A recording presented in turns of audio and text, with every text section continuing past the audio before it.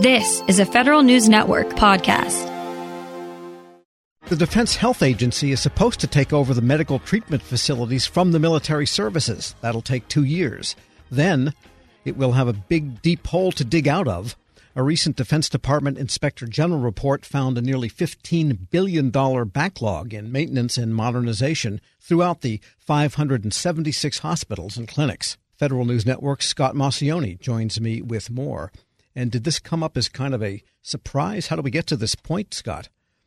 I think the number is a little bit of a surprise, but the actual theory of it maybe isn't a surprise. The Defense Department for quite a while now has been neglecting the maintenance, the budget really for a lot of the military. We've seen hangars that have been in decrepit repair and, barracks. And obviously you've heard about military housing as well. Now that has to do with privatization, but there's also some public housing as well that's not in the best shape. So as all these things are happening, money's been going more into procurement, into at some points research, but also into operations and not really into maintenance. Well, yes, it's expensive to keep up with standard state-of-the-art situations in hospitals. What kinds of things are they delaying then? Right. Well, the Defense Department Inspector General found that there were $14.6 billion in maintenance and modernization.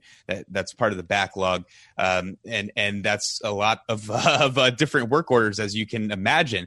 Now, how they kind of came to this was they went through some of the databases that they put these kind of work orders into. But what the Defense Department IG did was went to 6 bases as sort of a sample size and found that there were 760 unfunded requirements costing about $552 million. Now, those requirements were to fix safety deficiencies, for unsafe working environments, for building code failures, and pretty much everything else that you can possibly think of. One example that they found that was really something that could cause death or major injury was that in Fort Riley in Kansas, there's an outstanding ticket to move an emergency oxygen shutoff valve, and that's going to cost about $20,000. The reason that oxygen valve needs to be moved is because it's 15 feet in the air.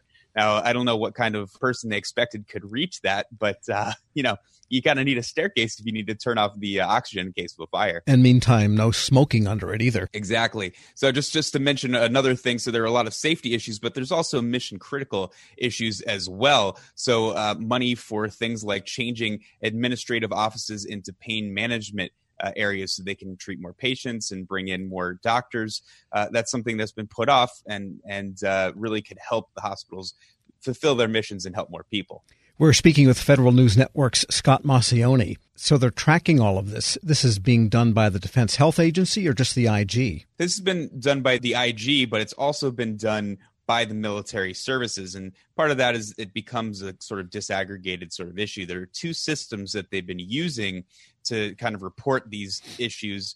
But what they've found is that what the DoD IG found is that the reporting systems don't really match up with the physical inspections. Not all the hospitals have access to both the databases, and the coding within those databases aren't always accurate. So it might say, this is a immediate issue when really it's just replacing a tile on the bathroom floor.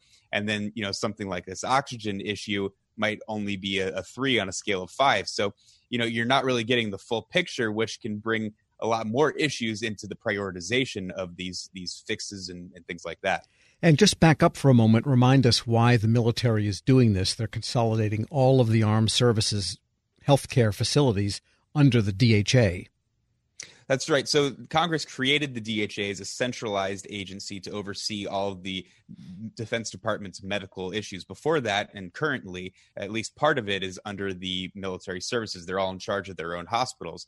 DoD thought this would be a way that it could save money. It could kind of federalize the system and make it so that there's standards throughout the nation and out throughout the world. Since then, DoD has been sort of right-sizing its military treatment facility marketplaces. Right now, it's found that it can create 21 marketplaces throughout the United States, and they would revolve around these larger hospitals, and then all the other clinics would be within that.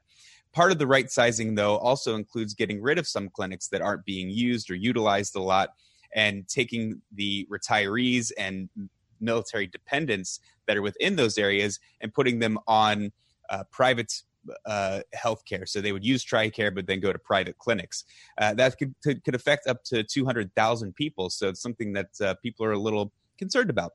So we're talking about not just the direct military members' medical treatment facilities, but facilities that treat everyone on TRICARE, basically. Exactly. And that's a lot of people.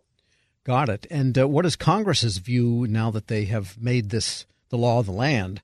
They must be aware of this terrible shortfall in maintenance of all of these facilities. What's going on with respect to Capitol Hill? Right. Well, with Congress, there's always a lot of back and forth. And even though they mandated this, they're sort of trying to pull it back and push things down the road a little bit more. In an internal Army memo that Federal News Network obtained earlier this year, the Army Secretary Ryan McCarthy said that he was concerned about the lack of performance and planning that DHA and the Defense Department Health Affairs had done in respect to the military treatment facility transition. So they wanted to slow that back down, and Congress has actually been listening. In the 2021 version of the House Defense Authorization Bill, it pushes back this transition another year to 2023, and it asks the Defense Department really for another implementation plan. One of the things that a committee aide said was that on a bipartisan basis, there was a lot of concern over the rigor of the analysis that DoD's done to make the justification for downscoping those treatment facilities that I told you about earlier that would cause a lot of family members to go to private clinics. And what about the Defense Health Agency itself? Does it have its own facilities, its own hospitals and clinics that are not part of what's coming over from the armed services? Not really. It's pretty much they're taking them over from the military services. The Defense Health Agency didn't really exist before this. Now, some areas have already transitioned. The Air Force, most of their military treatment facilities have already gone to the Defense Health Agency. However, Thomas McCafferty, who's the Assistant Defense Secretary for Health Affairs, said DoD is going to be pushing forward on its plan to right-size these treatment facilities, and it's going to start that work by September. So this NDAA is really going to change, their plans if it happens to go through and push things back by another year. Yeah, the question is, will the military services feel that they have to pay for the repairs before transferring it, or will somehow DHA be able to get an appropriation from Congress to start on these capital projects itself? I guess that seems to be the tough question. Yeah, and I think most of this is going to be falling under the DHA. I mean, the amount of work that needs to be done, considering the amount of time that the military services will still have control over the hospitals, it's going to be this centralized agency, and that's just something they're going to have to grapple with, along with a lot of other new challenges that come with taking over all the hospitals. And in your understanding of what's going on with the NDAA and maybe even with the appropriators with respect to DOD, is there an appetite or is there anything in there that would start giving them a few billion each year so the DHA could start getting after this backlog? Not really. If anything, it looks like they want to take more away, and it's doubtful that the Defense Department's really going to be programming a lot of money toward things like that. They're focused mostly on China and Russia and near-peer competitions, so fixing old buildings is not exactly high on their list compared to hypersonics and AI. Well, of course, if it means keeping the troops in shape, you would think that's kind of a high priority. Right. That's a readiness issue. Federal News Network, Scott Maucione, thanks so much. Thank you. Check out his story at federalnewsnetwork.com. Want more ways to show your good side to the world? Donate plasma at a Grifols Center and join thousands of donors who are helping to save lives. Receive up to $1,000 your first month. Learn more at grifolsplasma.com.